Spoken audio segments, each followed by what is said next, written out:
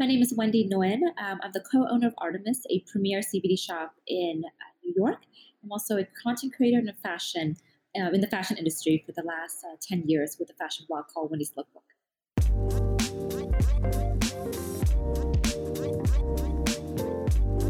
You're listening to the Curious About Cannabis podcast.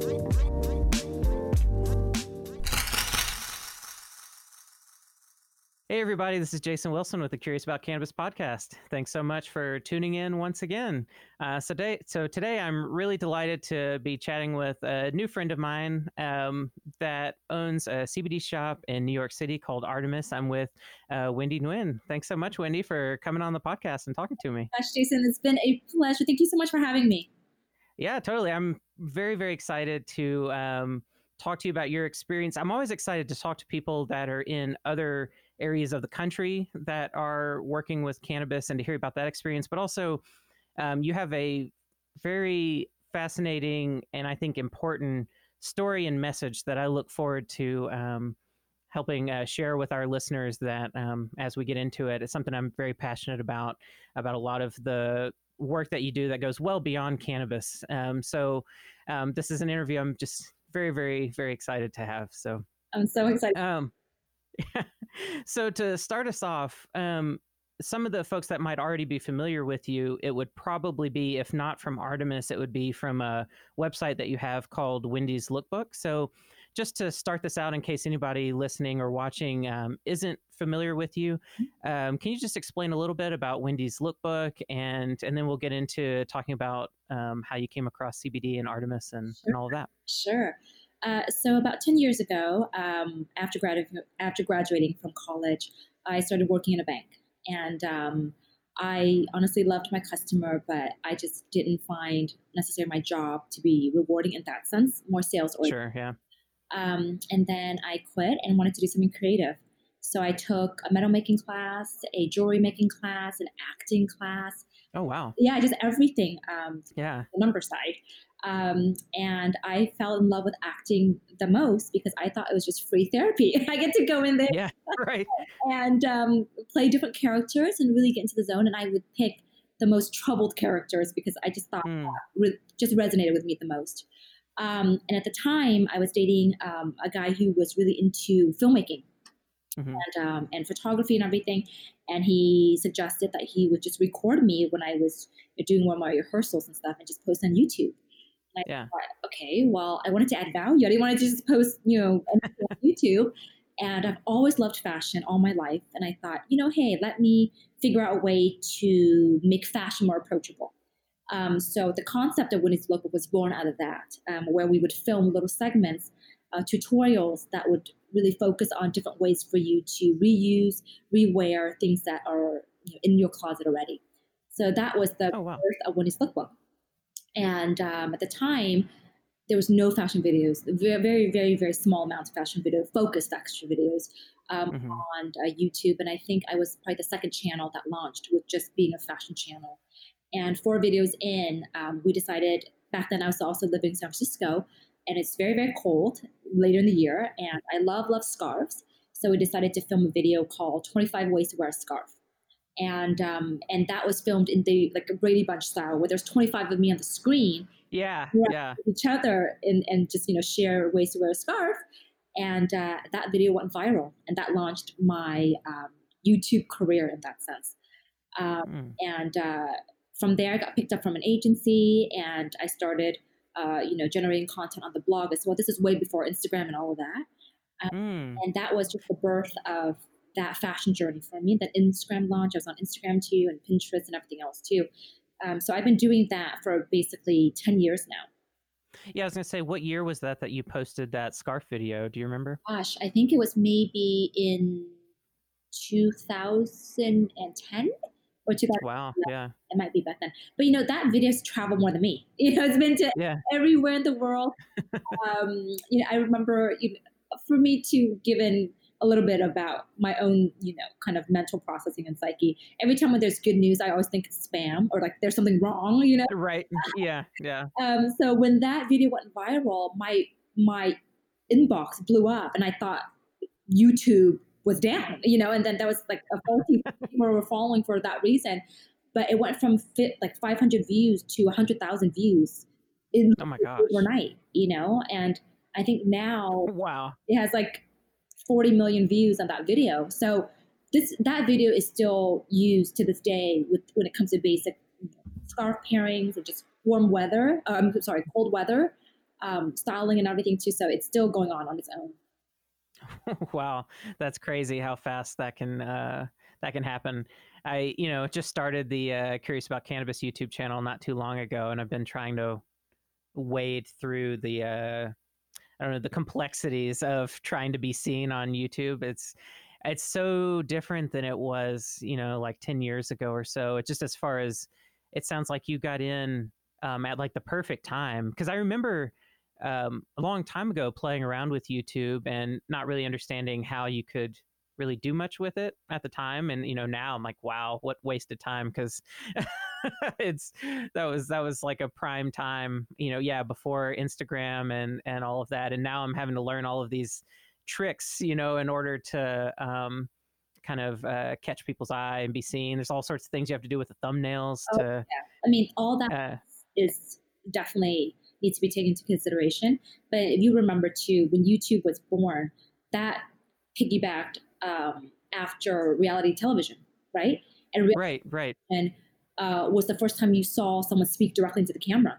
So it broke Hmm. the wall and everything. And Yeah. from YouTube to kind of go back and ride that wave, it was perfect timing for people to really connect with people online outside of their traditional favorite television shows that they've been watching for so long.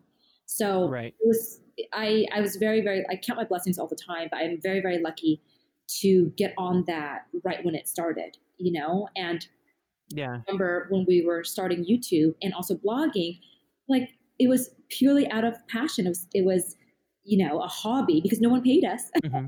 We couldn't Right. Right. right back then. So we had our savings, or I had my savings from my bank job and everything that carried me over. But it was really done because we really loved it. And I was talking to Colin, who is my co-partner, co-owner of Artemis as well. Starting CBD feels like starting YouTube for the first time again, Hmm. right? Yeah. The Farm Bill just passed. We literally built out right after it passed, so it felt Hmm. like the journey was happening again. And I'm very comfortable at the beginning of something that it hasn't been explored. Riding the wave. Yeah. So that it's been a journey. Yeah, yeah, totally. Well, this segues really well into my next question, getting into the CBD thing.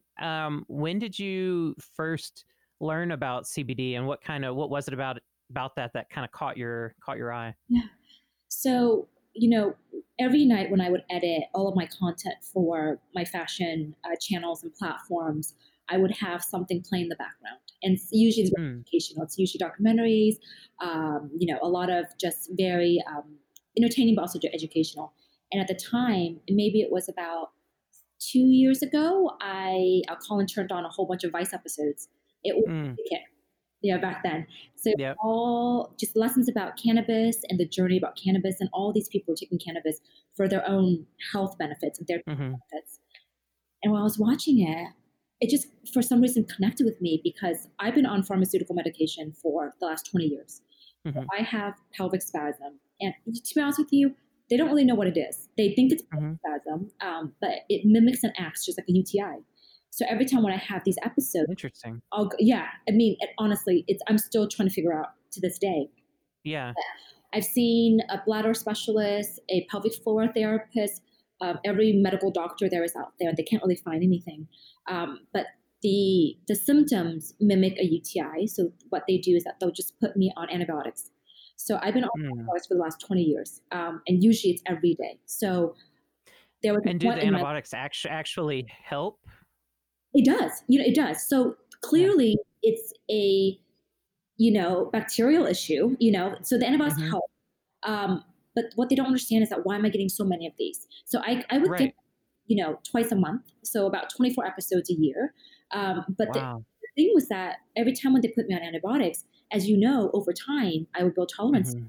So there was a point in time where I was taking them every day because I kept on building tolerance to every other one that they were giving me, Gosh. right? Yeah. To the point where they gave me subtherapeutic doses. So they would give me a small amount of antibiotics that I would take every day for a year. At the time, it sounded great. This was maybe 6 years ago, about.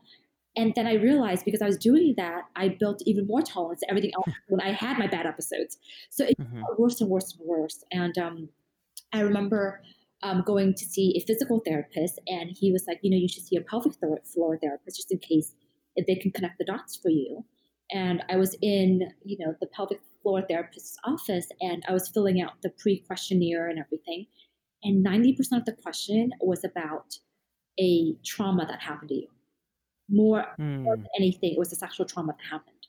And I was thinking, why am I here and why am I filling out all these questions about my past? I thought I was here to get my floor examined.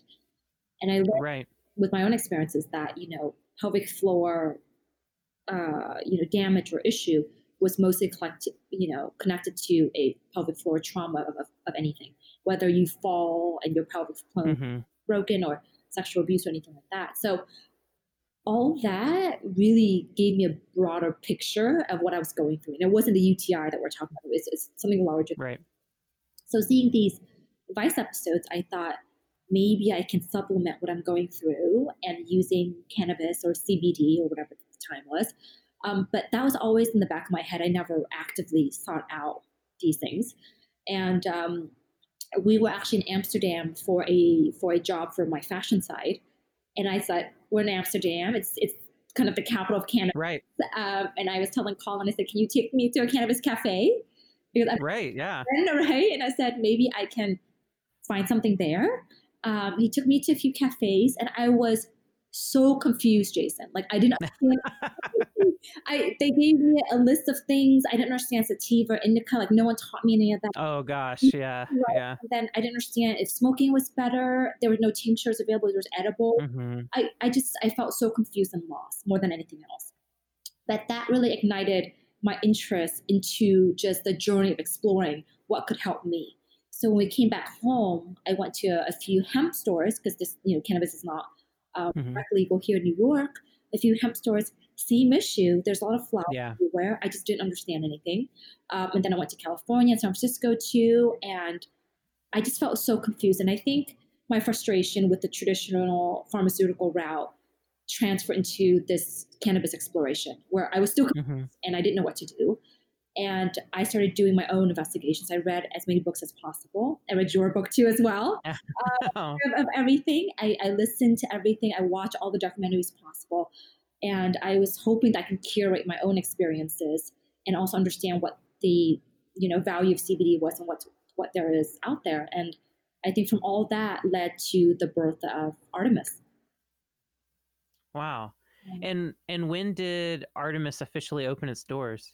We had a soft launch in April, and then we closed for a week to re-examine kind of the flow of the store. So we had our official launch in May of last year. So it's Okay. been, basically a few months now. Yeah. Yeah, yeah. So you'll be coming up on a anniversary here in several months. Right, right. That's exciting. Yes, it is. When we opened Artemis, we were, I think, the fourth CBD store to open in Manhattan. Like, Oh wow. yeah, not like in in another shop or like that. Really dedicated Mm-hmm. CBD shop.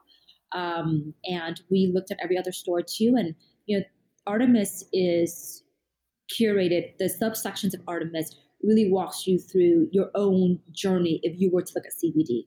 So, for Hmm. example, if you're ever in New York and you come into a store, the first section that you land is curated by ailments or by issues or by Mm-hmm. therapeutic relief that you need.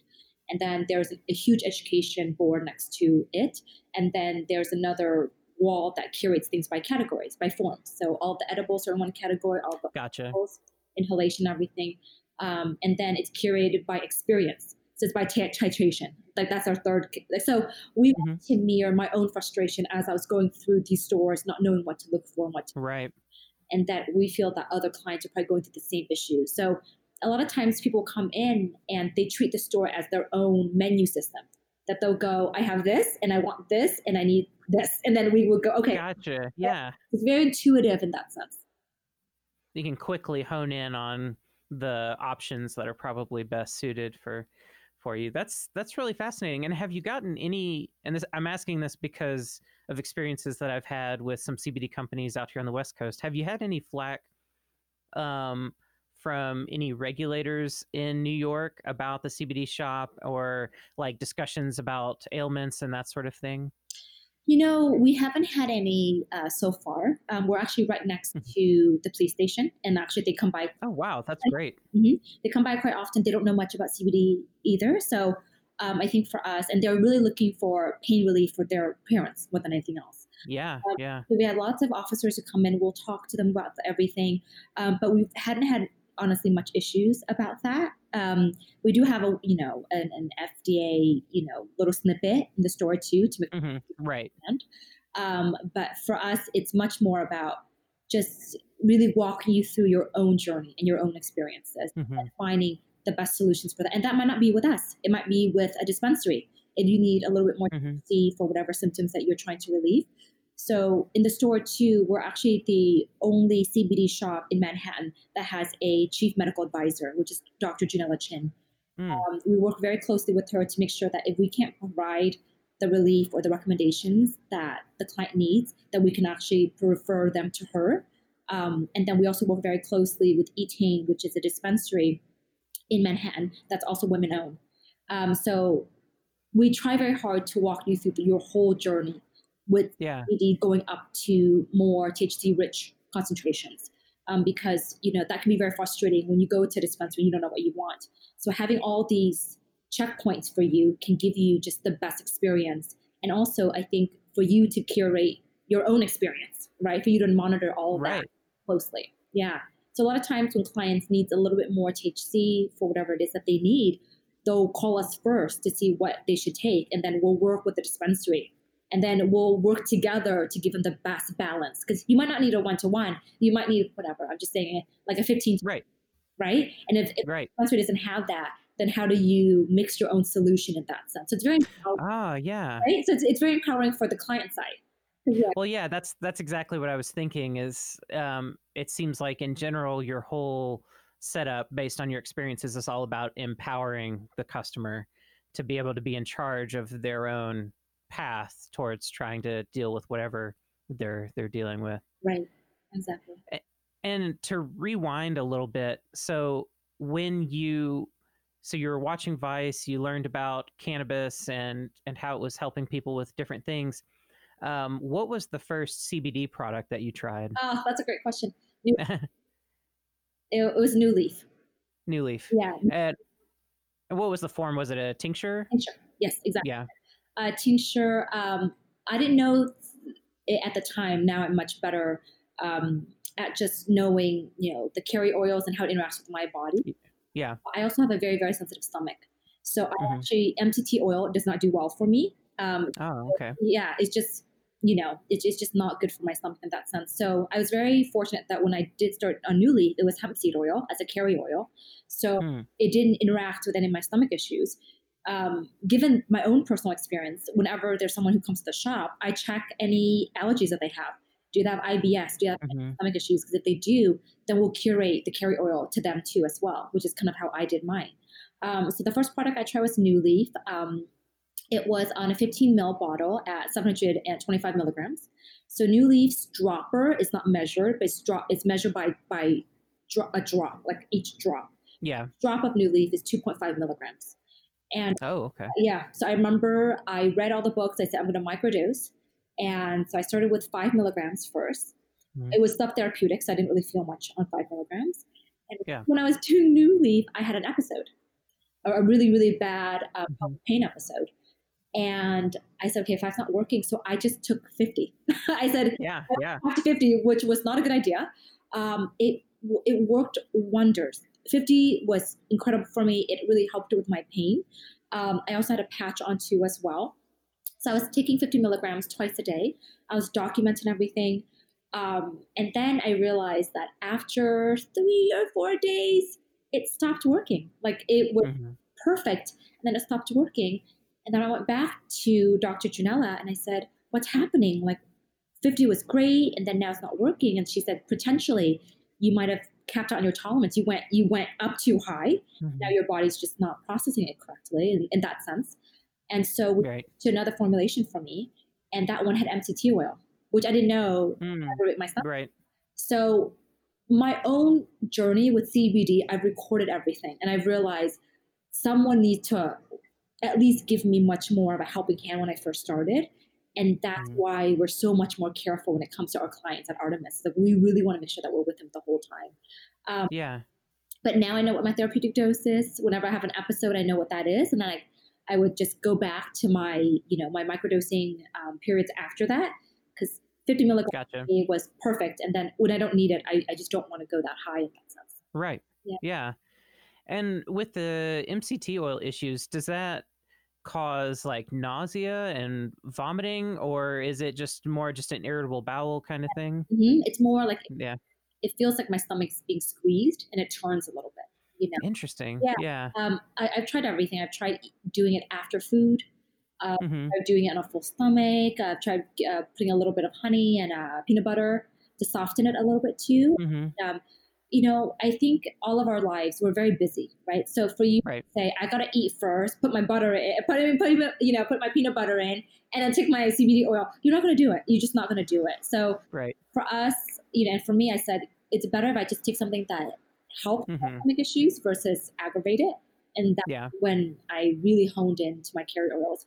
But for a lot of times with my stomach issues, I instead of taking CBD on a full stomach, I'll take it preemptively before I eat to help Mm-hmm. soften any issues that I'll have anyways when I eat. So Wow. it Yeah. goes both ways for me in that sense. And what other carrier oils have you tried? Like sunflower oil and I think, alcohol, I assume. right, But not a right, carrier oil, but um, alcohol, I thought it stings a little bit for me. yeah. Oh, yeah. So it's a little hard for me to take that. I've done olive oil. Um, Yeah. Yeah. the Bluebird has an olive oil, a 1-to-1 CBD to CBDA concentration. That's worked wonders for me as well. So what I do is I switch between New Leaf and Bluebird. Whenever Mm. I find that my body might be camping out or whatever it is for me to transition. So Yeah. I would say for me, every 6 months is when I'll change back and forth. And so I'll do New Bluebird for 6 months, and I'll go back to New Leaf for 6 months, and I'll keep on doing that. But I'm really looking. I want to find a black seed carrier oil to see how that feels. Mm-hmm. Olive oil is kind of interesting for me. At least, again, I'm just speaking out of my own personal experience. Sure. Yeah. It makes me feel a little full, like when I take. Hmm. Yeah, so it Interesting. makes me not bloated necessarily, but it feels a little bit kind of full. And hemp seed doesn't do that. So Mm-hmm. again, I think it's really about how you interact with the formulations that you're taking. Right. Best for your body. Yeah. Yeah. No, totally. Do you have any problems with shelf life in the hemp seed oil products? I take my CBD pretty regularly, so I don't. Ah, okay. I mean, it's not on the table, and then a year out later, I'm Mm-hmm. taking it. So personally, I'm pretty good about managing the shelf life.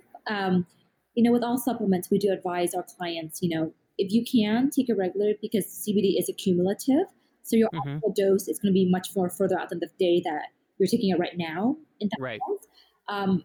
But with all supplements, we don't advocate, taking it out a year later after you buy it, yeah, right. And, Right. a place that's cool, away from sunlight and all that. But it's best if you do take it regularly. Yeah. Yeah. No, totally.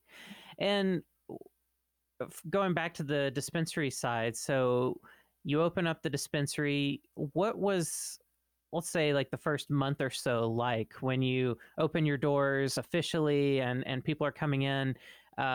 What was some of the feedback you received, and what were some of the lessons that you learned in those initial months? Yeah, a great question.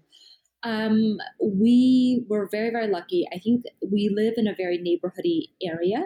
So everyone Hmm. knew each other, every other shop. Oh, that's great. Yeah. Yeah. So we were saying hi to everyone, and everyone was saying hi to us.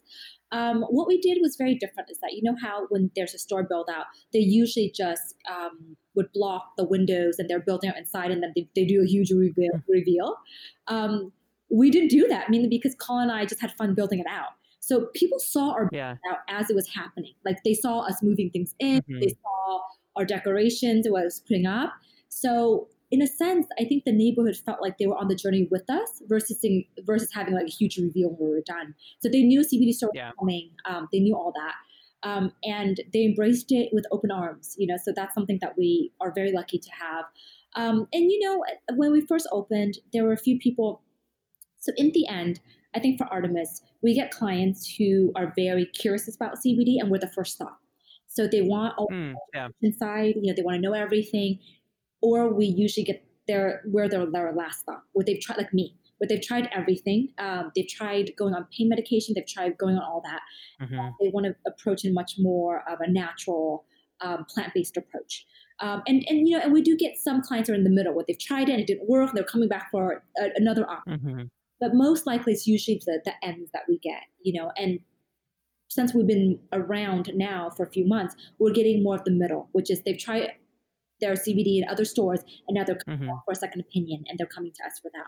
When we first opened, it wasn't like that. With that being said, we had people who were so supportive, and they're like, "Oh, we love CBD, want to try it because my mother tried it, or my dog tried it, right? Yeah, or anything." At the other end of the spectrum, where they came to challenge, which was, what are you guys doing? This is not FDA approved, safe at all. So we saw the breadth of clients that we were getting, and and we really honestly appreciated the support and also the criticism, because that helped us grow as a brand. That just meant that we had to read a lot more books. That just meant that we had to provide a lot more educational tools in the store. And we redesigned the store actually twice to meet those demands, right? Before, when we first opened, our education board was very limited, mainly because we didn't know what we needed to say, as in what was helpful for our clients. But we did that education board probably a month after we opened, because we realized this was the need that they were having. And also we designed it to have a section where there's books available now. So your book, great. So yay. So people can come and sit there and they just can read, and that's fine with us, So now we have that. And as we were developing, we started really working very closely with Dr. Gina Chin. So the education side came much more, I think, full breath later on as we were responding to our clients' needs. And with that being said, too, when we redesigned the wall, titration was something that people didn't understand. Titration was something that I didn't understand when I first started, And we realized, too, that, reading milligrams to volumes to, it was very, very confusing. And a lot of times when clients come in, they'll be like, "I'm taking the CBD oil and it's not working." And we'll go, "Okay, how much are you taking?" "A whole dropper." Like, what does that mean? Right. Milligrams? We don't know. What was the bottle? We don't know. So we realized that the math was very important, that there needed to be a little bit of more guideline on intake and all that. So we designed a section of the shop to be very focused on titration, which is that exactly what you're taking, what formulation you're taking, what brand you're taking.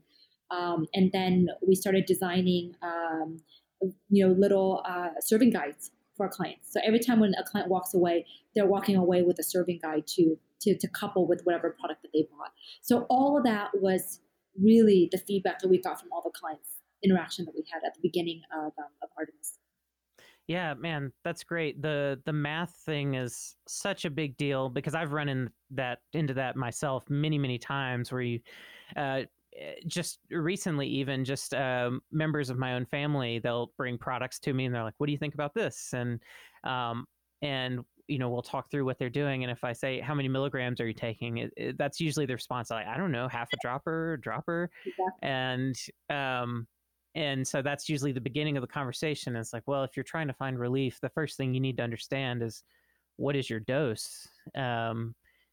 Without knowing that, how are you going to replicate it? If, especially with the way that the CBD industry is right now, with brands changing a lot, formulations sometimes changing a lot, you've really got to be able to decipher that. And then the next conversation that usually comes after that is we have a conversation about cannabinoids and terpenes, and trying to understand the chemistry of the product that someone's taking. But that's right. And I think, sometimes I have friends and also clients in the store where they love edibles, but I'm like, "How many milligrams are you taking on the edible?" And they're like, "A pea size." I don't know. Again, we don't know what that what that translates. Right. Like, yeah, exactly. What is it? Like a rice. A rice size. Right, a rice grain. Yeah. What type of rice? I think that, so in that sense, we try our very best, and for me too as well, because I'm monitoring my own pain relief and my own Mm-hmm. CBD journey. That whole section is very very important to understand your dosing and what your therapeutic dose is.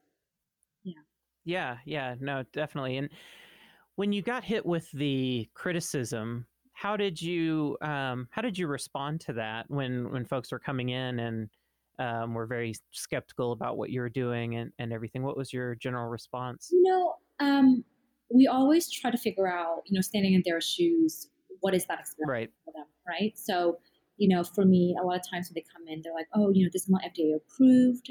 How are you selling these products, and making claims like that? For us, we try to, we acknowledge, we understand, but we also give perspective. Like, for example, Yeah. someone like me, if I walk into a Sephora and buy, a supplement, it is Hmm. not FDA approved, right? And they're selling it at Sephora. There's no COA attached to any of these supplements. How do I know what's Hmm. actually in it? Probiotics, the same thing. Yeah. So we try to make comparisons like that, where on the cannabis and also on the CBD side and the hemp side, we're very active and very vocal to making sure that you get all the information that you need. Yes, FDA approval is a part of it, and we want to make sure that it is regulated in a way that benefits everyone. But in general, supplements are not FDA approved.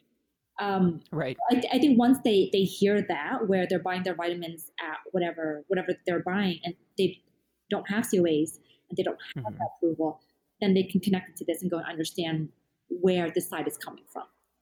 Right. Yeah, exactly. One thing that I do with, so I consult with CBD companies sometimes about, usually more about like quality management, how to ensure their products are consistent and safe and everything. And, but we also get into FDA compliance issues too. And one of the things that I'll do is I'll show them the FDA rules that list what medical claims can actually be made about, materials that might would be in supplements, and it's very very few. Like, people are always surprised when I pull it up, and they expect to see quite a long list, because people are accustomed to seeing at grocery stores and anywhere you see these supplements and you see what they're used for. There are statements on the bottles about these things, but very very few medical claims about supplements are approved. That's not to mean that any claims about supplements are then wrong. It's just part of the regulatory model the way it is right now. And it's something that I think what you're doing is good, because I caution people, you don't necessarily want the FDA to have to approve every single thing that you could put on a label either. I mean, it's important to have the FDA statement to say, this is not intended to treat a disease, et cetera, et cetera. But if you really wanted the FDA to approve every single thing that goes on a dietary supplement or even a cosmetic, then you wouldn't be able to say anything. I mean, coming from the beauty and fashion side too, when it comes to cosmetic products and beauty products, the blacklisted um, ingredient list in the United Hmm. States is very very lean compared Yeah. to other areas of the world. Yeah. Yep. A part of me, I think you have to be a smart consumer. You have to empower yourself to know what works for you, and Yeah. not necessarily like understand there's guidelines, but not necessarily this is not the spoken word of what you can and cannot use. Right. Exactly. Comes back to, I think, empowering the consumer to know what they're buying is Yeah. exactly what they're buying. Well, and this segues into another really important concept that I wanted to cover. So, when you and Colin are looking at brands and trying to evaluate who you want to showcase in the store, or when you're talking to customers and trying to explain to them how to evaluate a product or a label or everything, how do you approach that specifically? Yeah. So for Artemis, we curate by COAs only. So Hmm. brands look beautiful. Others, honestly, are great. But they're not packaged beautifully or whatever it is. We really don't Yeah. care about that. We just really care about the COAs. If they're testing for everything, because in the end, that's what the consumer is going to be ingesting and buying. Yeah. Not only that, but we also want to make sure that the COAs match the label on the bottle. And most of the time it's great. Other times it's not, where we've caught a lot of things that were very different. Lab reports do not match the bottle that it claims to be. The milligrams are off. sometimes by hundreds. It's quite scary in that sense. And sometimes they'll say there's no THC and there is THC, and other times it's opposite. So we try very hard to be very close to all the brands that we carry to make sure that we have an updated COA every time we have a new batch, and to make sure that it's truly what's in it. So then that's how that messaging we then would share with our clients. For example, if they're coming in, they're looking for something more, something that has a little bit more THC than a product that the ratio is a little bit different. We know the ratio to most of the products that's in the store. And so we can talk in a much more in-depth way. I want, whatever, a 30-to-1, which is, the standard of 3% THC, or I want something that's a little bit less than that. So we'll curate that whole process with them. And if they have any stomach issues, then we'll curate the carry oils with them too as well.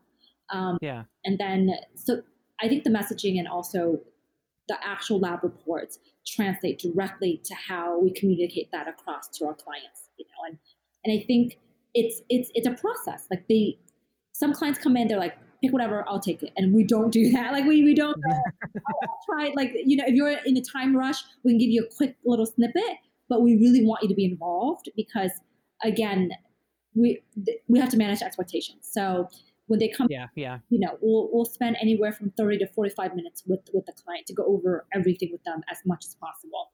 And women interact with CBD different from men, right? So if you can document your cycles, because when you're ovulating, your anandamide levels are higher than when you're not.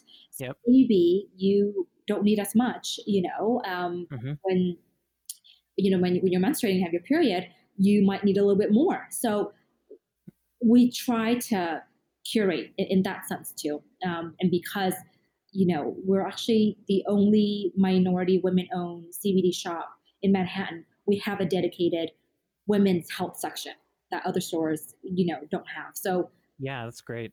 We try very hard to make sure that we meet all of the demands of everyone who's walking in. Yeah, no, that's awesome to hear. I love the approach, the focus on quality products, effective products, the medical education, and beyond. I'm really stoked to hear all of that. And I know when we were talking before we started recording, we were also talking about journaling. Yes. And I know that that's something that you always encourage people to do as well. Yes. That I was really excited to hear. Yeah, I think journaling is a process. It's not glamorous and it's not quick. And I think we're not used to that, right? Because everything you get right away. Like you want something, you get it right away. And you want results, you hopefully you'll get it right away. And sometimes, when people learn about CBD, sometimes it can be just an adjacent lesson from THC. So they're smoking, they're going, I got high that night, right? CBD, you might not feel anything the first day. You might feel something, on the second week that you do it. So managing the expectation is very important. That's why journaling is so important. So we always advocate, microdosing, starting with a low subtherapeutic dose and then increase, through the days to make sure you reach your optimal dose. But that process takes time.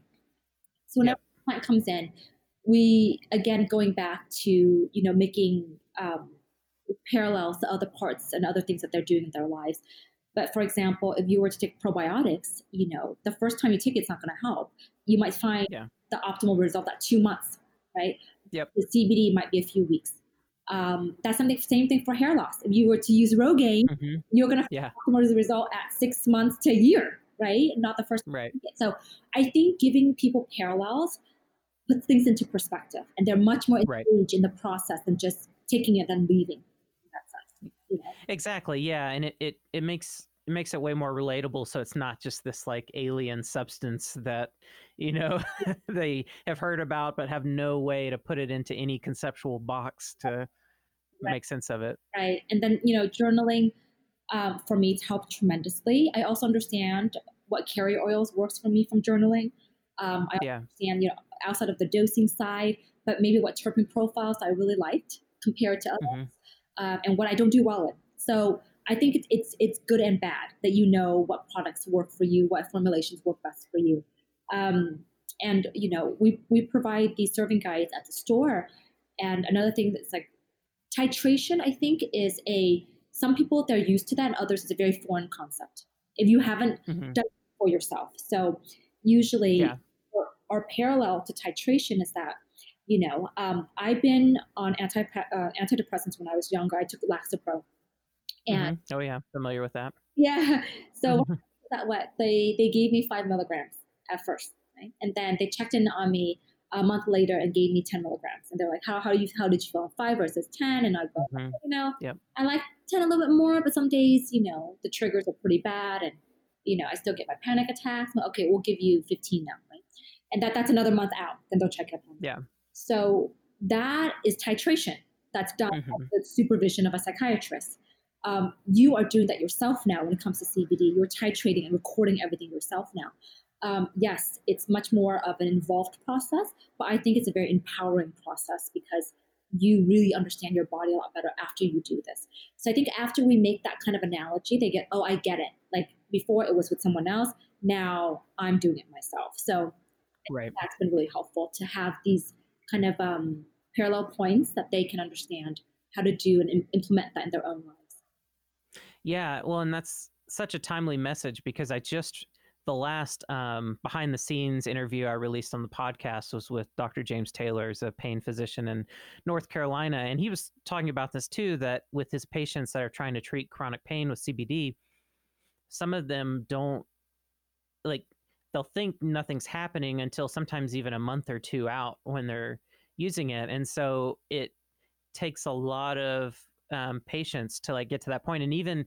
there was, I believe it was some of the Epidiolex research showed that it took up to sometimes 10 weeks before effects would plateau, and they'd sort of not see any changes anymore. So I think it's a really important message for people to understand that. And it's, like you said, this applies with so many things. It's not just CBD, but you don't know how something's affecting you until it's been a part of your lifestyle for a while. Yeah. And so you can't make rushed decisions. No. And I know it's a very, unglamorous thing to say now in the world that everything's available at your fingertips, but it does take time, and another thing that we also do is that we always say, if you can dedicate a month to 2 months to taking it regularly.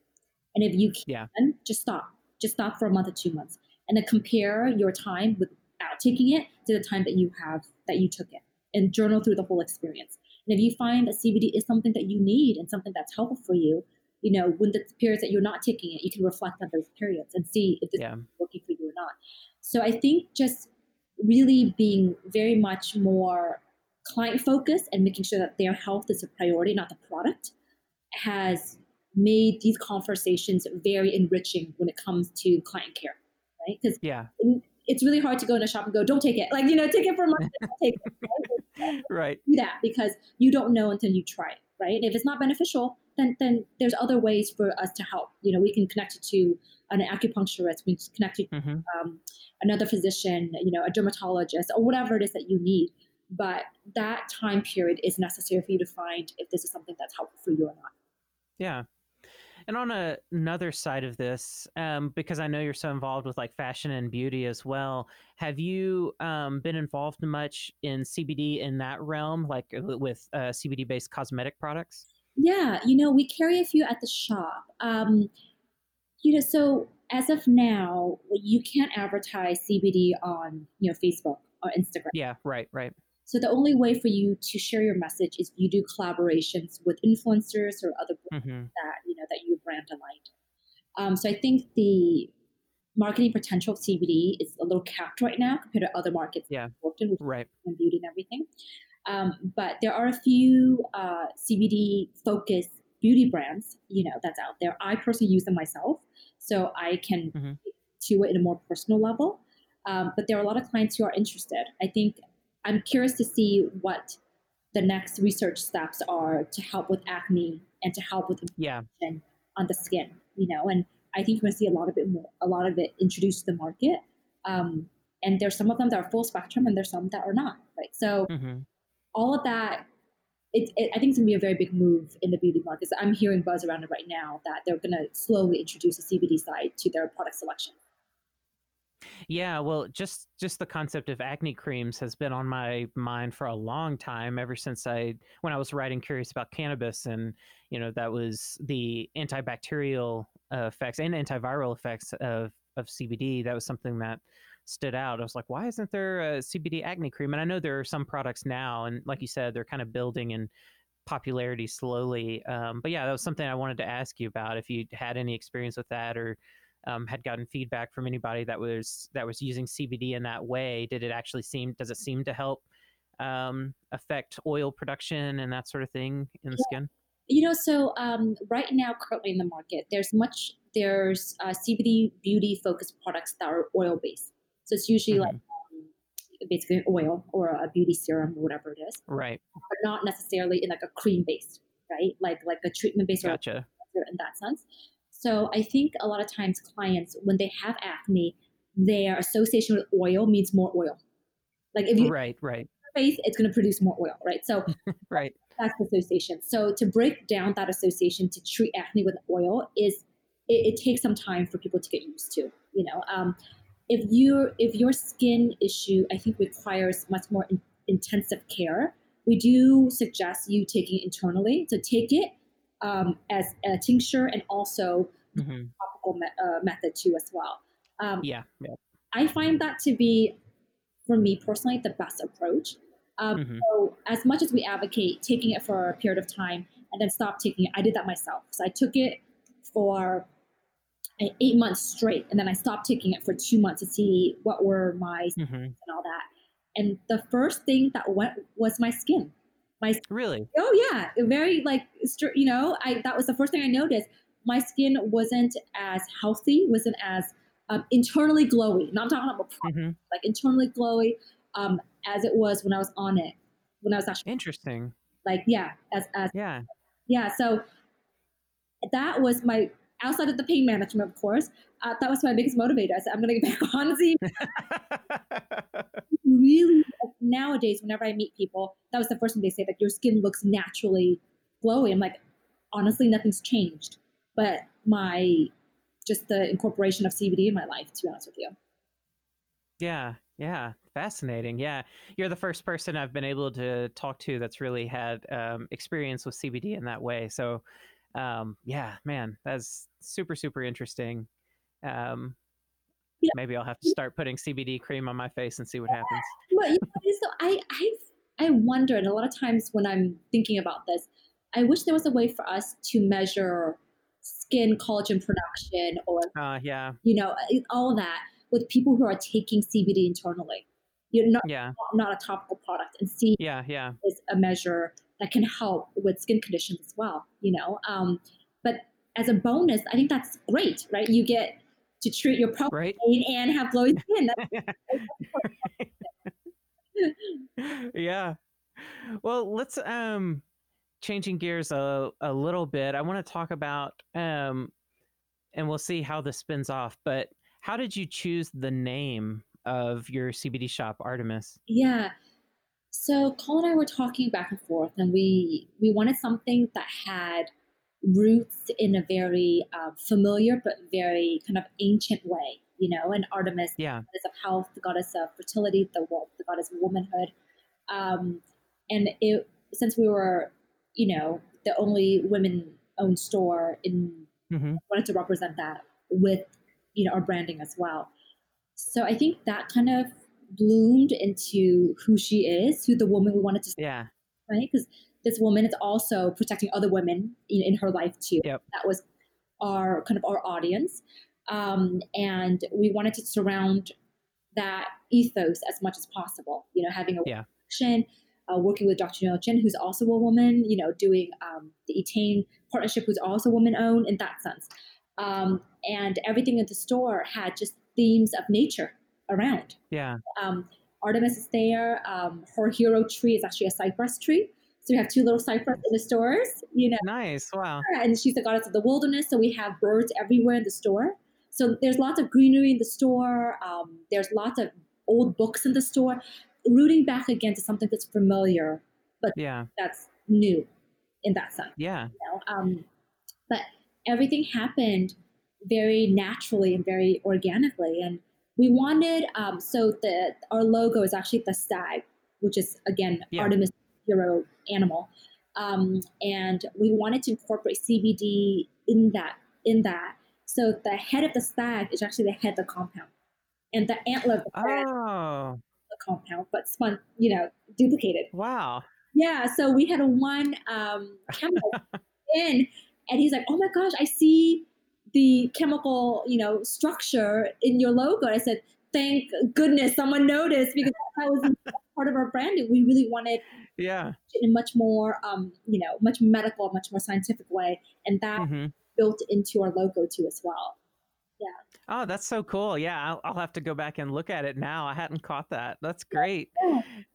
And one of the reasons I ask is what I thought of when I learned about your story and learned about the store and saw the name and everything. I know that you're a very big advocate for juvenile justice. And one of the things that popped in my head when I saw that and why I wanted to ask you why you chose the name was because I know that Artemis is also known as like a protector goddess for children and particularly for young women. And so that was another thing I wanted to bring up to see if the choice of Artemis connected to your personal story and your mission for supporting reforms to juvenile justice systems, foster care systems, and that sort of thing. I'm just so incredibly humbled and thankful that you saw that because that was not necessarily an active part of the branding. That was just the DNA that we breathe. Wow. Yeah. You know, Wow. that Artemis is just a part of who we are and who she is, and that was just what we were doing. We didn't really think about that side of it. Yeah. But I think for me, protecting young women has been it will always be an ongoing mission. You know, when it comes to juvenile justice, we have to rewind back and understand why are these, young youths and kids being placed there in the first place, right? Yeah. Most of them are from broken homes, and most of them are from foster care.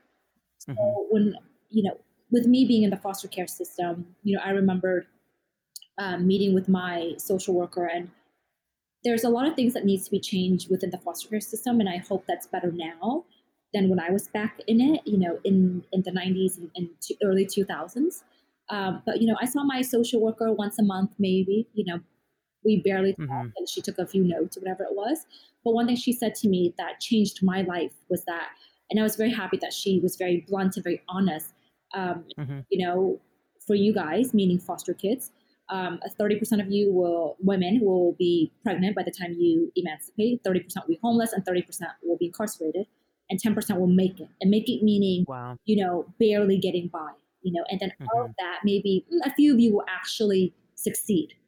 And I was terrified of being homeless because I knew that I wouldn't do anything wrong in a sense to become pregnant because I wasn't dating. It was just my focus was to make it out alive.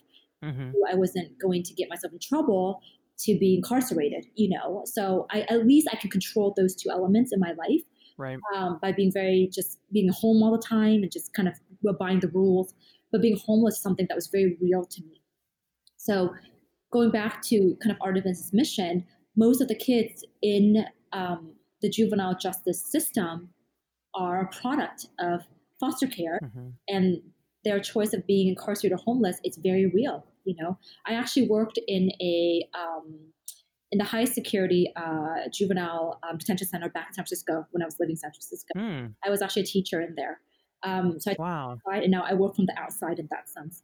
And honestly, it was maximum security. It was an all boys unit, not necessarily by choice for me because it was the closest detention center that I was living next to at the time in San Francisco. And most of my students were from foster care. They had their interaction with Hmm. foster care at one point in their lives or other, and that led them to where they are now.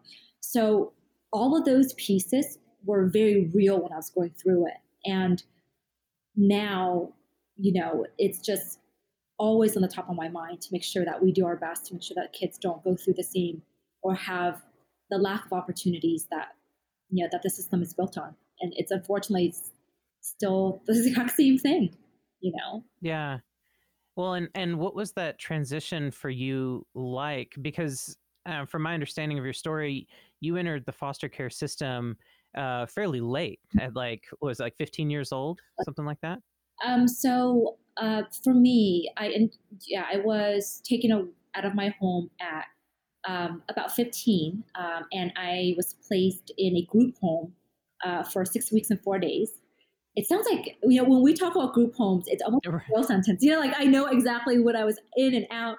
And then after that, I was placed in a foster home. So a Mm-hmm. group home, I think, is just a soft way of saying an orphanage.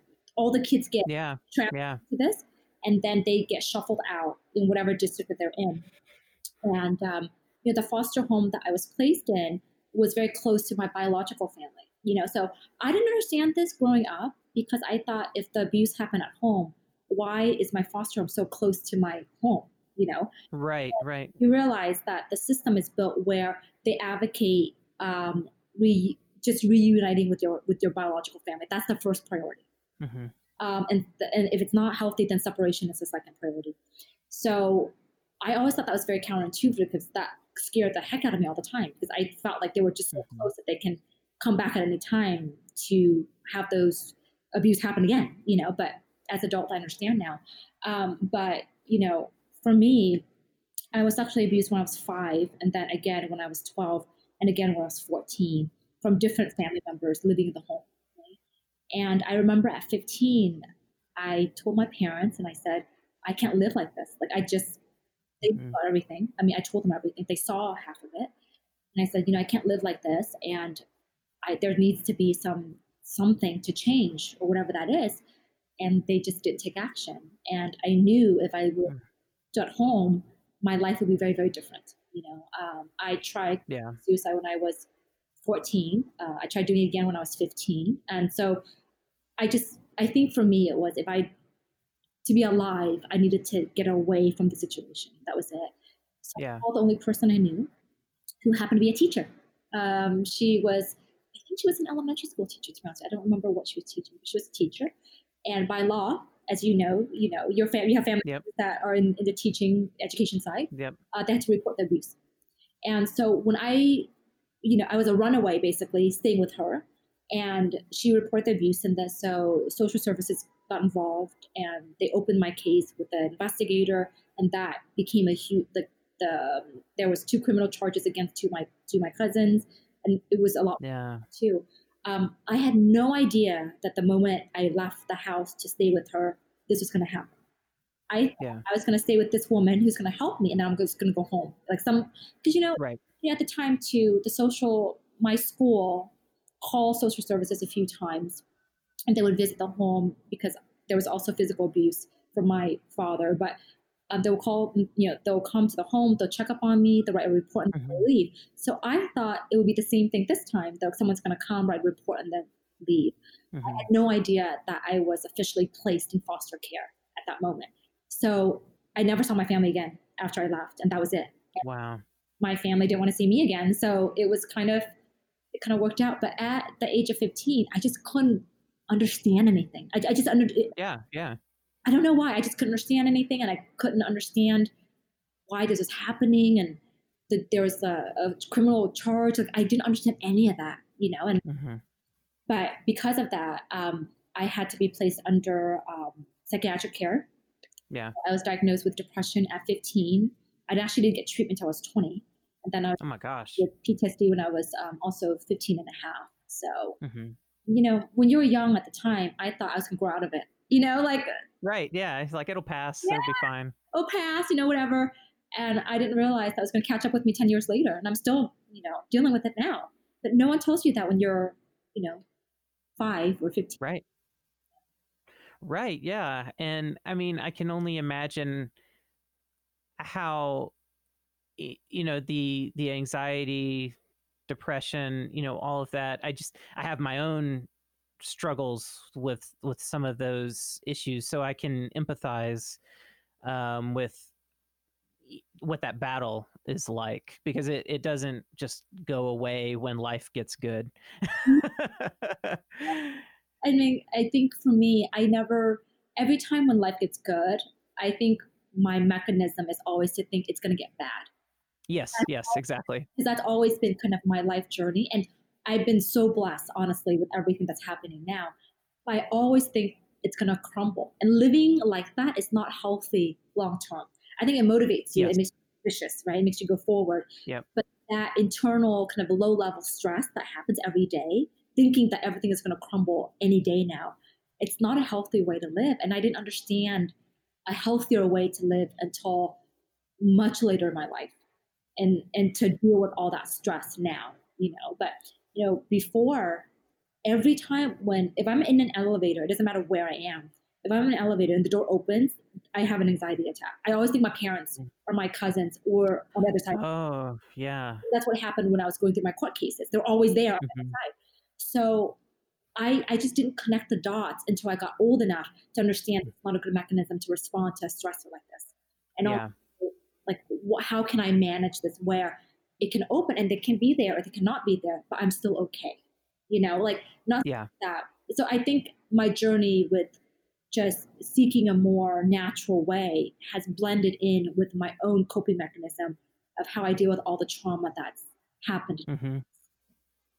And what were some of the changes that you started to make in your life to deal with some of those internal feelings and thoughts, that anxiety, the panic attacks? What were some of the lifestyle changes that you began to make to address that? That's a really, really good question. Um, I think for me, I learned this is probably not the healthiest, Jason, but it's I'm just being honest with you. Um, I learned that if I can zone my energy into keeping someone else safe, I feel safer. So, believe it or not, having a cat for me changed my life because I thought if Mm. I can protect my cat, I feel protected myself because no one protected that little girl in me when Mhm. I was younger. So if I can transfer that, then maybe I can work through my own issues too as well. And given that I have three cats now, but when I started with one, that really changed my perspective on things. That I when I see that he's happy, I can go, maybe no one was there for my little girl. Someone's there now. It's because it's that Mhm. same mechanism I'm employing with my cat. So I'm okay with that as an adult. So I think having those conversations has been very rewarding and has been very therapeutic for me. Get as Yeah. older. I also think that I got off the antidepressants, back then when I was very young because I didn't have insurance. I didn't know how to Mhm. get it afterwards. So I started cutting my pills until I was weaning myself off of it, and I knew what it felt like. The good thing about that journey for me was I knew what it felt like when there was that storm always over you, Yeah. right? When you're walking, Yeah. there's always cloudy, it's always rainy over your head, and you don't know how to get rid of that cloud, no matter how hard you try, Mhm. exercising, hiking, and you cannot get rid of that cloud until that chemical structure was changed, right? So when I was Yep. on the antidepressants, I saw the cloud lifted. So I was able to see what happened when I had the cloud and when I did not have the cloud. When Yeah. right? When there's symptoms of the cloud coming, I go, I get it. It's coming. Yep. And now Yep. resolve it because I know what's like not having it there. So I think that has been a huge just reflection point for me in my journey in that sense. Um, and the introduction of CBD, I think, just really empowered me to get my life back on track. Mm. I went from having 24 episodes, and honestly, growing up and youth being in foster care and also being as an adult, preventative care was never something that was on top of my mind. I used to, I can't, I never was brought up with that. I was never trained. So when Yeah. I would see a doctor, right? But I didn't Yep. like take vitamin C to not get sick when I was young. Mhm. So that transferred into my lifestyle as an adult, where Yeah. an episode, I see a doctor. And then they prescribed me something, and I thought he knew everything or she knew everything. It's going to work. That's it. So that response system was always ingrained in me until I realized it was not working anymore, where the doctor couldn't help me find the solution. Yeah. And for my perspective to change from relying on someone to being my own advocate Yeah. was the biggest change for me. And that was when CBD came in to help me with that. So now I'm much more preventative. Like, I take CBD. I also take D-mannose, which is an anti-inflammatory Mm. supplement too as well. I try to move as much more of that side as possible. And Mhm. within the last year or two, I went from 24 episodes in a year to two a year. And Oh, wow. never happened in my life. Yeah. I went from every day being on antibiotics to only being on antibiotics last year in 2019, just twice, you know? Wow. Yeah. So I know it works because I've tried. You've lived it. Yeah. I lived it. I tried everything and it did not work. And this to me has really significantly improved my quality of life. Yeah. When I get my episodes, I still need help. So I need, Hmm. something stronger. But my biggest priority is not to have them at all, and Right. get there. Yeah. Yeah. Wow, that's amazing. I went through a similar series where I don't know exactly how many panic attacks I was having a year, but they were very frequent, and went through a very similar change. For me, um, right before I moved to Oregon, I had gone through a bunch of drug trials for my pain. Mm. Um, and through that had been put on some antidepressants for off-label use for chronic pain. Mm. Um, that whole drug trial experience was traumatic. Of like, let's try this, and it wasn't as slow as what you were describing. Like for my chronic pain drug trials, it was like every 2 weeks I would try something else, so it was pretty fast, and they were pretty strong drugs. Like at one point I was taking steroids and I was like, why am I taking steroids? I can't take steroids forever. But regardless, I was put on steroids, I was put on antidepressants, I was put on muscle relaxers. The only thing they didn't do was put me on opioids, thank God. But pretty much everything else I've tried to treat chronic pain. And then I discovered cannabis and realized at the time, besides some of my mental health stuff that I was struggling with, I was having these back spasms that would lay me out for days, and it felt like someone was just kind of like driving a knife into the lower middle part of my back. And it was a really big problem. That's why I eventually went to go get in these drug trials and figure out something that would happen. But I realized I started using cannabis and realized that as long as I had cannabinoids in my system, all of a sudden I wasn't having those back spasms anymore. And it took me a while to like make those connections, and then I moved to Oregon and became a medical cannabis patient, and then was able to really see it. And like I would get feedback from my wife. I'd be like, all right, I'm going to stop taking it for a while and see what happens. And the back spasms would always happen again. And eventually my wife was just like, what are you doing? Like, you've learned your lesson. Just keep doing what you're doing. Yeah. But I noticed too with the mental health issues, my panic attacks, the frequency went way down after. It took a while, but after a while, it went way down, and now they're fairly rare. I'll maybe have one, yeah, once or twice a year usually, but it used to be very, very frequent. I had trouble going into stores when they were busy. I'd feel like it would start off with me feeling kind of claustrophobic and my heart starting to race, and then it would spiral from there. But now I have basically these CBD tinctures, or what I really like is like a 4-to-1 ratio of CBD to THC or something like that. But that I use pretty much every day just to maintain a balance. And I don't take a lot, but it's like just enough to keep it in my system so that I'm at this baseline rather than what I was at before, which was it was horrible. It was genuinely horrible to live like that. And I think it affects every area of your life. Yeah, Not the it does. right. It's everything else that surrounds it. I think that's why it's such a hard thing to live with, because it really does transfer so much.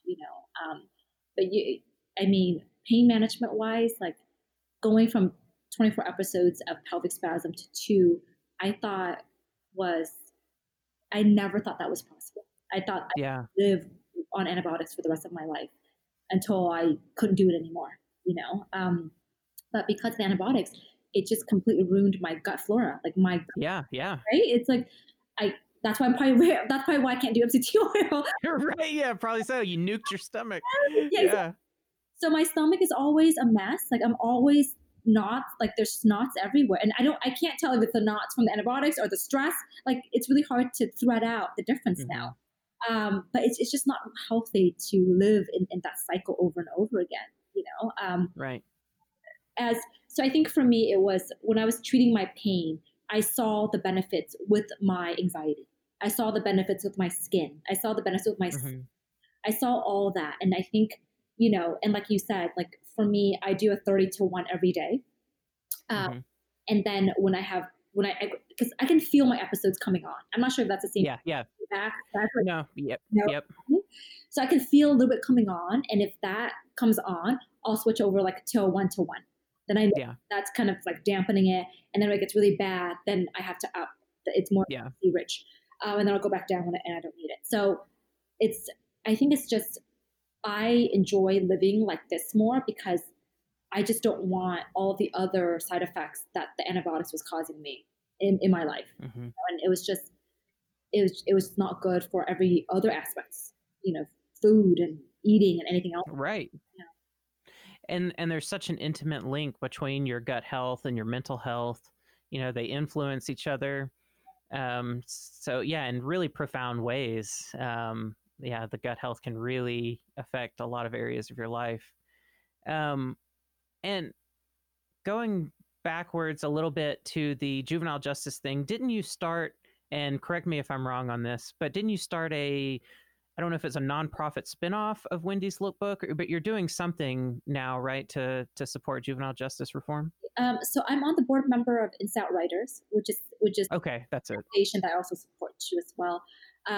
When I moved to LA, I just couldn't find an organization that mirrored what I was doing in San Francisco. And LA, the teaching program was different than San Francisco. So at the time, I couldn't get into the teaching program to teach inside because I was doing inside work a lot more. Gotcha. Yeah. To do outside work, which is what Inside Writers is. And what we found working with Inside Writers is that a lot of times, and this is foster care, juvenile justice, anything. Um, when it comes to a nonprofit, a lot of times their funding is tied with a particular purpose, right? This Yeah. You're right. only available for education. This funding is only Hmm. available for XYZ, right? And that's how they can disperse their funds. And Yeah. can be very limiting, but also very empowering for a lot of nonprofits. So, which I completely understand. So the foundation that we started was very responsive. It's really what it is. What the youth or the foster care young person needs, we'll respond to it. There's no it's personal funding, so there's no strings to anything. Gotcha. Yeah. The bus pass, they get a bus pass. There's no 2 layers of authorization for Hmm. bus pass. Yeah. If they need housing, because in LA, housing is actually very very tough. A lot, and some of our youth, if they are transitioning, they might be placed in a homeless shelter. But for homeless shelters, there's actually a waiting list, so you just don't show up Hmm. to homeless Right. shelter. Which a lot of people do not know that. A lot of people assume that, yeah, you just show up and you've got a place. Not how it works. And not only that, if you're a family, you cannot get in as a family. So usually homeless shelters are divided by gender. So either an all women's shelter or an all men's shelter. Hmm. There's very few family shelters. So usually the kids are separated, either with their moms or their dads, but they're not together. And Hmm. we really want to keep the family unit together if that's what's the best for their family. So what we do is that we just work with local housing shelters and local motels and hotels around the area, and then we just basically pay a stipend. That's it. So if this family Hmm. needs a transitional home for 30 days, 60 days, 90 days before they get their permanent housing, then we just cover that. That's it. So what I really wanted to do was to have a seamless, no-brainer, whatever the person or the family needs, we get it. That's really all it is. We understand their situation. We fill out a little questionnaire, very, very basic. Hmm. That's it. There's no other questions asked. There's no layers of authorization. There's none of that. So that's how we bridge the two. And until they get their service that they need, they'll basically get transferred to a nonprofit organization that can give them much more of a long-term service. But we're there in between. Yeah. So that's really all it is. Wow. That's great. I think people underestimate the power of just personal support, being able to cut out the bureaucracy like that and just do what needs to be done. Yeah, and also I think, as like sitting on a board or seeing the internal workings of a business, sometimes it's a little frustrating because the need is there. Yeah, yeah, Needs it and that kid. I think that they're kids because that's how I view myself when I was going through it, but these are right, young adults. But these young adults need it, and they're not waiting 2 months for you to sign off on it. There's just right. huge. That's a huge difference that can impact their lives. So instead of having them live in their car or whatever it is, let's get them to the best, safest area possible, and then they can transition off to doing whatever they need to do for their own health and for their own enrichment. Yeah. If anyone right now is listening or watching this and feels passionate about trying to help with this cause, what would you recommend that they do, regardless of where they might live? What are some things that people can do to try to help with this problem and give some of these kids and young adults some support? Yeah. So I think when it comes to foster care or just juvenile justice in general, I think for a volunteering perspective or a helping perspective, I think the biggest message for me is this: this is not a short term commitment. It really is not. This is not Hmm. walk into necessarily a homeless shelter and then you distribute clothes or food for that day. It is not like that. Right. Foster kids, um, we come from a place where being abandoned is a real issue. So if you want to be involved, please consider a long term commitment, at least 6 months, better Mm. year, because we want you to be with us. I Hmm. had a CASA worker. I saw her twice, and that gave me a very sour taste with CASA because I never saw her again. Like she just went off and did her own thing. Honestly don't know what happened, but my Yeah. social worker was rotated a few times. Uh, Yep. Yep. like everyone goes in and out of your life so much, they need a constant, foundation or system that Hmm. you rely on and depend on. So please, if you are considering getting involved with foster care or juvenile justice, stay for as long as you can, preferably 6 months to a year, meaning that you might have to see this person once a month or once a week or whatever. Hmm. So that is a time commitment that I think we have to manage expectation, be very realistic on that. Yeah. There's lots of local chapters in your area too that you can get involved in. CASA is a huge one. You can be a judge appointed advocate. My judge appointed Mm. advocate changed my life. I saw her less than I saw my social worker, but the time that we did see each other was extremely valuable. Like she treated me like I was the only person sitting with her, and that's very important. Yeah. Yeah. Yeah. And then she showed up to all of my hearings, all of my criminal trial. So I had two criminal trials against my two cousins, and um, when I was watching this, as in growing up, I saw court cases and courtrooms through the lens of a television, right? Sure. Yeah. So, you have two sections and people sitting in the section.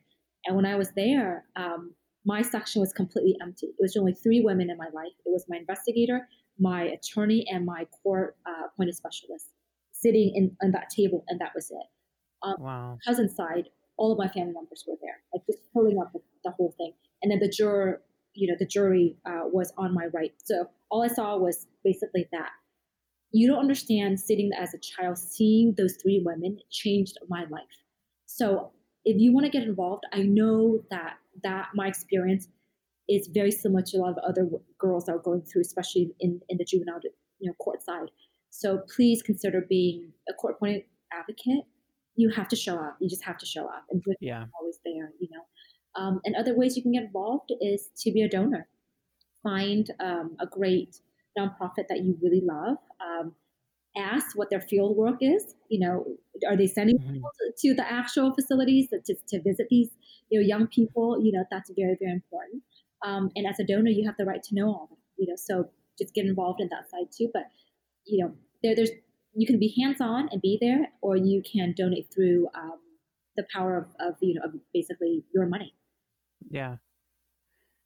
Yeah. Well, that's great. I'm glad we were able to share that. That's something that, yeah, I'm just very, very passionate about seeing changes to. I mentioned to you that I'm adopted, but I was adopted as a baby, so I didn't wasn't put into foster care or anything like that. But talking about your relationship with your teacher and everything, my mom was a first grade teacher, saw a lot of foster kids, and just kids and young people just dealing with very intense situations that a lot of people take for granted. And so my awareness about those issues has been heightened in my consciousness for a long time. And it's something that my wife and I want to eventually adopt a child. It's something that I'm, extremely passionate about doing, just because I know that the need is there to, try to affect some change however we can, to give people a better chance. And gosh, hearing the statistics that you mentioned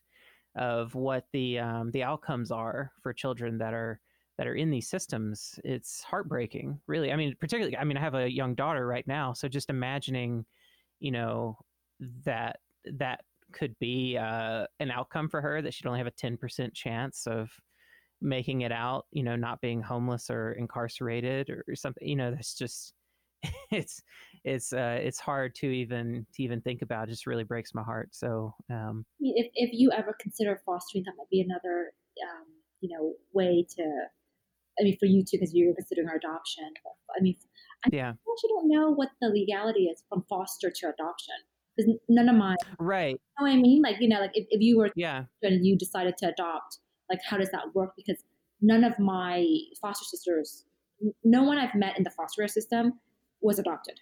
So I don't know if that's wow, possible or if it's yeah, likely, mm-hmm. But statistically, it was true, Jason. I was in a foster home, and when I was there, I saw 7 other girls rotating. So in California, and I think it still is the same standard now, you can have foster kids for every room that you have. You can have a foster kid in their room for every window that you have. So if your room had Oh, windows, I think that's what they were saying. Honestly, I don't know. yeah, You have 2 kids there and 2 beds, right? So we basically had 3 foster girls or sisters that are, mm-hmm. the home, and then one of them was actually a granddaughter of the foster mother that had us. And statistically, um, half of them went to jail, were Wow, incarcerated. All of them became pregnant, right? And the other girls that were, a lot of times too in foster care. And I get the hesitation from the foster mom side because I've seen it. mm-hmm. Come in, they rotate in, and then they run away, and then you never see them again. And it's actually Yeah, a revolving door. But most of them who came in got out and were incarcerated. Like, it's scary how statistically everyone fell into place. yeah, And honestly, I don't even know if they're still. The last time I heard, I think they there's I think they're still imprisoned. If they're still incarcerated, I'm not sure. wow, And also, after you leave the foster care system, you don't have any contact with anybody. yeah, It's closed, right? And that's it. You can choose to have a relationship with your foster mom or not, but it's usually, if they don't want a relationship, they don't really pursue. And then mm-hmm. sisters is just, it's very rare for you to have any relationship with anyone that you grew up with in that environment. Well, and I think that's another thing that most people, if they haven't been exposed to this in any way before, they probably aren't aware of that either. That you get to be 18, or is that the age 18 where the cutoff? Yeah. Yeah, and then you're basically on your own. It's crazy because if you think back to when you were 18, Yeah, I know. right? Like, what did you really know? Like, did you have Yeah, credit? Did you know how to apply for an apartment? Did you know how to apply for a job? Like, what is your degree going to get you in that sense? right. How do you expect an 18-year-old to emancipate successfully? And then sometimes they'll just be incarcerated just for the sake of having housing, which is, Right, right. so I think all of that comes into play, and that's why there is this very low success rates for any foster care youth that comes out. For me, because I was so scared of being homeless, I thought what was the most perfect way for me to get out was to transfer into a dorm, because dorms give free housing. Yeah. My mind was like, if I Right. rich, and they had, so I only applied to college with dormitories because I needed a place to live. I couldn't do community college without dormitories because I didn't know how to apply for it. Mm-hmm. So I applied to every UC school there was, and I said, whatever had dorms, I'll apply there. I had no idea where they were. Like, I didn't even know what part of the state they were in. I just Mm-hmm. And because I was a ward of the court, my application fees were waived. So that gave me Mm. to anything. And I was rejected by basically all of them, except UC Berkeley. Wow. And I was very, very lucky because UC Berkeley was the only semester school in California. That's because there was a semester school. The school year started at the end of August. And all the other schools were on a quarter system, which started at the end of September. And I literally emancipated on my 18th birthday, August 28th, and Berkeley's first day of school was August 28th. I went straight. I went Wow. into school, and that you cannot explain that any other way. You just cannot. It was just the Monday fell on my 18th birthday, and that was the only transition room I had. If I went to or got into any other school, I would have been homeless for a month. So Yeah. I can't explain certain things that happened, but it did, and I'm so grateful for every opportunity that there is because of that. Yeah. Wow. That's amazing. Yeah. Wow. Well, I'm really, really, really glad that we've been able to share the story. I know there's got to be people out there that probably signing up to listen to a cannabis podcast and are going to get hit with some heavier messages, but that's good. They need to.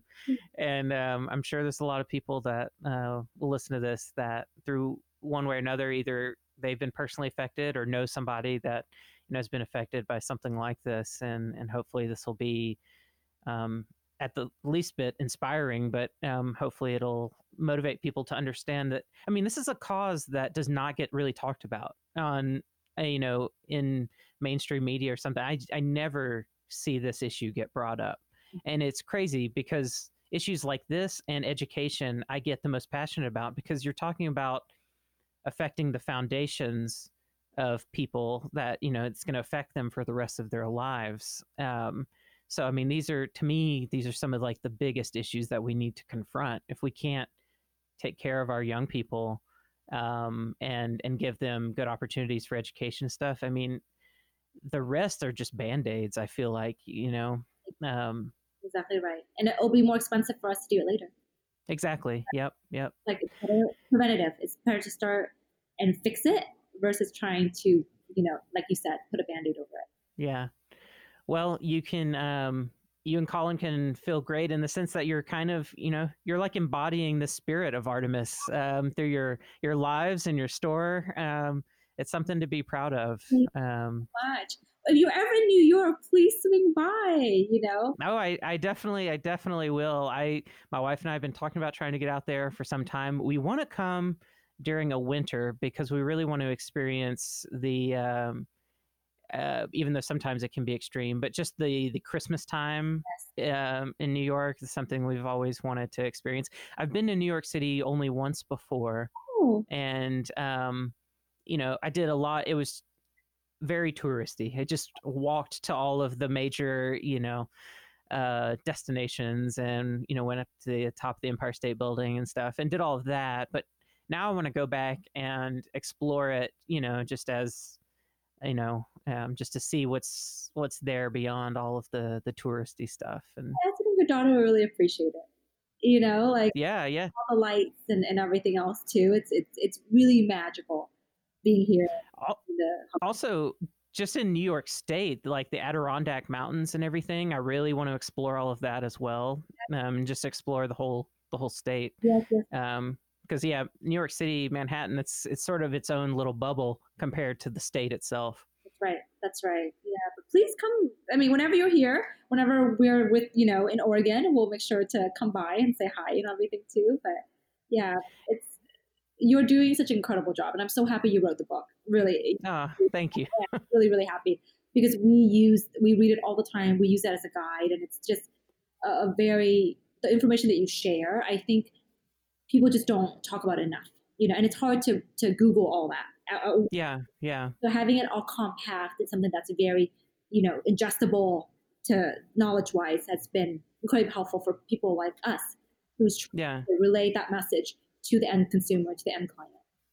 Well, that's great to hear. I really appreciate that feedback. That's, as an educator that's writing the book, my big hope was like, I hope this helps people learn and to be able to share with other people. And the way I described the podcast, my hope with the podcast is really just to inspire conversations that are happening, beyond anything I'm doing, just knowing that people are talking to their families and friends and, in shops and, all these places about this topic. It's like, well, let's try to push those conversations in the most meaningful directions we can. That's kind of I don't know, that's my overarching goal, at least. I think But we'll see. Yeah. Thank you. So I have one question I want to ask you that has nothing to do with CBD or juvenile justice or any of that, but it's just a fun question for me. When I was reading one of your blog posts, I saw that you said that you learned English by watching I Love Lucy. I did. Is that right? Wow, you went deep. So I grew up watching a ton of I Love Lucy. So I wanted to ask you, do you have a favorite episode of I Love Lucy? I do. I love Lucy as a character. She brought so much happiness to my life. Yeah. She really, really did. And I just love her spunk. And I mean, and she was, an empowered woman. Like she talked. She was, yeah. Right? Like she wasn't like yeah. that. So that was incredible for me to see. But I love the candy episode. Yes. Everybody was running and she had to eat all of that. Yeah. She just blows my mind how much she shaped how happy I was as a child. Yeah. It was just, oh my God, that's crazy that you found that out. Well, when I read it, it just really stood out to me because I spent so many hours watching I Love Lucy. She's so funny. Even just was that last year? Or the year before, my wife and I went to Universal Studios Hollywood, and I remember seeing a Lucy impersonator, and I was like, "Oh my gosh, I've got to get a picture with Lucy." And then coming back, we didn't see her again, and I didn't get my chance, so I got to go back. But I'm a huge I Love Lucy fan. My personal favorite episode is the Vitamita Vegemin commercial. Oh my God, yeah. Yeah, that one cracks me up so much, where she's trying to say this complicated word and has to keep drinking it, is getting drunk while trying to get through this commercial. Oh, so funny. No, so much joy. That's what I mean.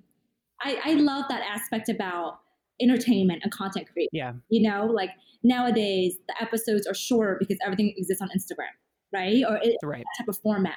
But long format back then, I Love Lucy, like that was just a treasure. Like you get to spend 30 minutes sitting there and happy. And that right. I kind of miss that. I better like go back to whatever other programming and do that as my background while I edit now. Since I remember that so much. That was a joy. Yeah, it is. For me, from that sort of era, there's Lucy and then Dick Van Dyke. I was a huge Dick Van Dyke fan too. Yeah. Just they were so funny and goofy, and I don't know, it's something that I love. So anyway, that's my fun spinoff question for you. Thank you. Well, Jason, for having me. I really, really appreciate it. Yeah, I'm so glad you're willing to do this. And I know we've talked for, an hour and a half here on this episode, but then, we talked for such a long time beforehand too. I'm glad that we were able to carve out this time, and I'd love to talk to Colin sometime and any other stuff we can do together. Just let me know. I'm happy to support you. Oh, thank you so much, Jason. Well, I can't wait, and Colin too. Can't wait to meet you in person. There's a lot of things that are changing in New York, so we'll update you on that too as well, because New York is definitely moving in what direction. Yeah, figure it out, in that sense. But totally. Yeah, I hope this was helpful for your listeners, and and thank you so much for just sharing my story, and thank you so much for sharing your story too. Absolutely. Yeah. And before we sign off, I want to make sure to give you the platform, let people know how to find out more about Wendy's lookbook and about Artemis and anything else that you want to make sure they connect to. Oh, thank you so much. Yeah. So, the fashion side is just wendyslookbook.com. Artemis, we don't have a website yet, but we're launching very, very soon. So just keep us on the radar and updates. You can find us on Yelp, obviously, when you're in New York. And then our handle for IG is Artemis House NYC.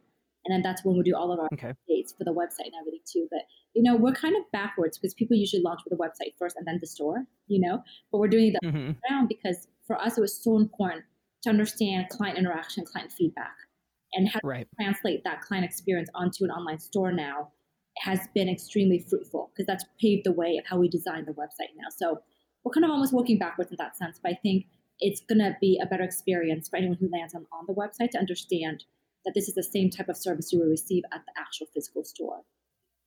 Sure, yeah, that's great. And you have a podcast too. I do. Oh my gosh, so that's why this is it's much better than I am.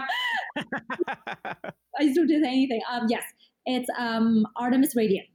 Yeah, that's our podcast. We sit with Dr. Janella Chin on all of the episodes, and we also sit with the head pharmacist at Etain too as well. And cool. Okay. Very kind of category and supporting particular ailments that you might be experiencing. How do we curate that experience for you? Awesome. Yeah. Well, if you're listening, go check out Artemis Radio. I've shared a little bit about it on Instagram, but a lot of times the content that you're talking about in there, a lot of times it ends up complementing stuff that I'm sharing as well. So I like, directing people to both. And I'd like to meet Dr. Janella Chen sometime. I know she's actually, I'm connected to her in a weird indirect way. I know she has worked with some of my colleagues. Yeah. Dr. Kevin Spellman. Yeah, I think she's worked with him. Yes, that's right. No, you would adore her. She is one of. It's so funny fact.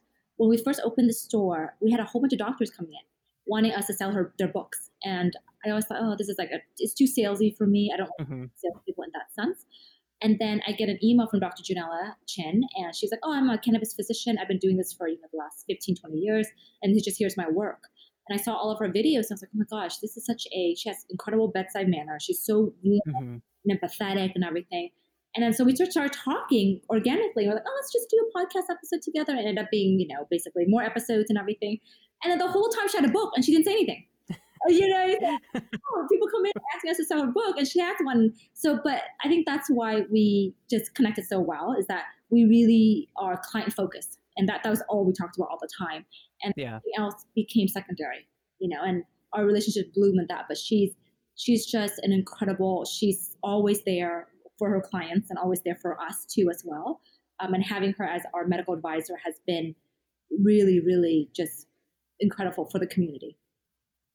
Yeah, no, it's great. I think you're providing a great resource the way you're approaching the shop and having her involvement and everything. I think that's very unique. So yeah, if you're listening and you're in New York, look up Artemis and check them out. Well, thanks so much, Wendy. I hope we cross paths again very soon. And yeah, thanks so much for contributing. Thank you so much for having me. Yeah. So if you want to learn more about the Curious About Cannabis podcast, you can go to www.cacpodcast.com. You can also find us on Instagram, Facebook, or Twitter. Most active on Instagram primarily. We also have a YouTube channel for videos. So look us up and just search for Curious About Cannabis and you should find us. Thanks so much for listening and have a great rest of your day. Thanks.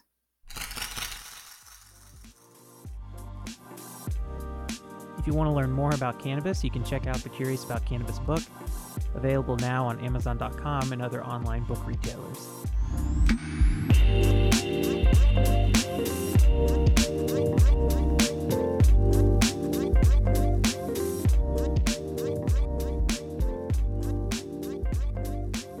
The Curious About Cannabis podcast is presented by Natural Learning Enterprises, a science education company dedicated to the enhancement of public scientific literacy through education about the natural world. Curious About Cannabis is just one of several learning initiatives produced by Natural Learning Enterprises. To learn more, go to www.naturallearningenterprises.com or connect with NLE on Facebook, Instagram, or Twitter.